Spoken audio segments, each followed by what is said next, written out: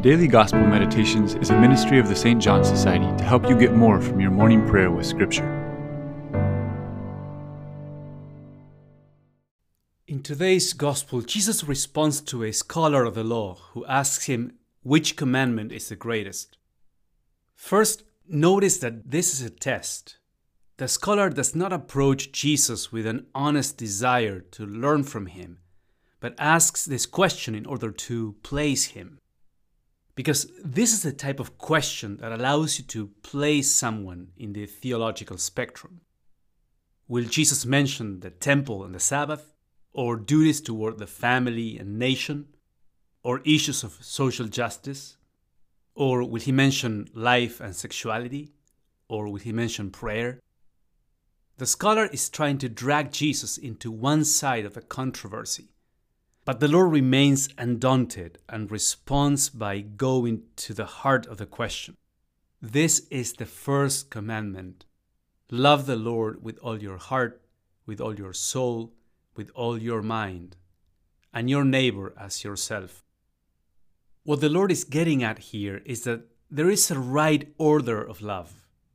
In other words, love is not a simple reality, but a complex and layered one. We can love someone because we naturally feel affection for them, or because we expect to gain something from them, or because we feel guilty for not having been good to them in the past. The human heart has 1,000 layers, so it's not enough to say, I love this person. There are different qualities in our loves. It all depends on where our love is springing from. And what Jesus is saying is, when you know me, and you know my Father, and your love for me is central to your life, you will start to love others in a new way. Your highest aspiration in life will be to grow closer to my Father. And that's what you will want for others as well.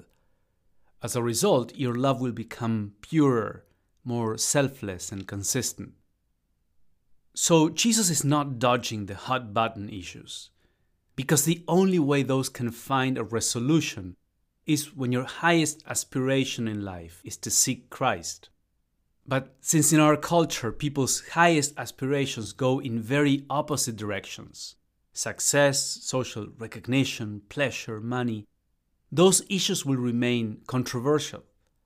Agreement is impossible because we are divided in the question of what it is we are ultimately looking for.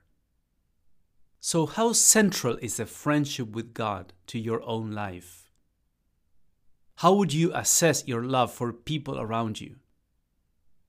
Where does that love spring from?